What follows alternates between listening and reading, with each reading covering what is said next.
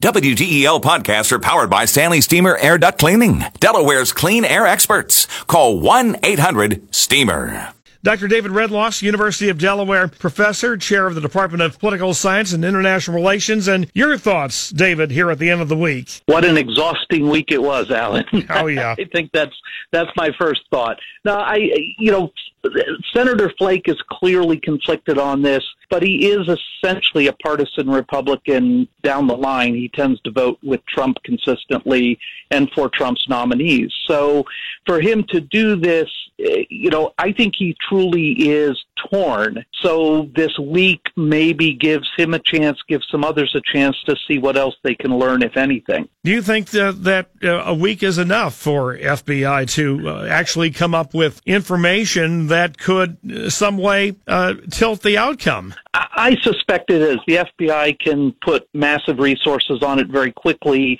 I think they pretty much know the cast of characters who might be involved as witnesses. I think that it's not unreasonable to think this could be done in a week. Of course, we do have Judge Kavanaugh's interesting calendar, and we have the accuser, Dr. Who talks about this convenience store, which he saw the other man.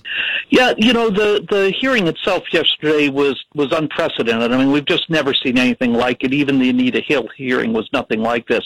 Dr. Ford came out very credible, as even the president said. Judge Kavanaugh came out guns blazing, which you could take one way or the other. Either he truly is insulted and upset that he's been tarred, or he's just coming out blazing because he has no other choice. Well, there's been a lot of divided analysis about that he had to drop his previous demeanor, show his emotion, to be a more believable figure, and it wasn't hard for him to do it because it's what he believes, and or, though, that he politicized it so much by bashing the Democrats, that assuming he still gets to the high court, he has an immediate partisan image, even more so than justices in the past. Yeah, no, I think the court will suffer for this if he's on it, and only in the sense that Americans have this view of the court as trying to be above politics. Now, it's never really been above politics, right, but nonetheless,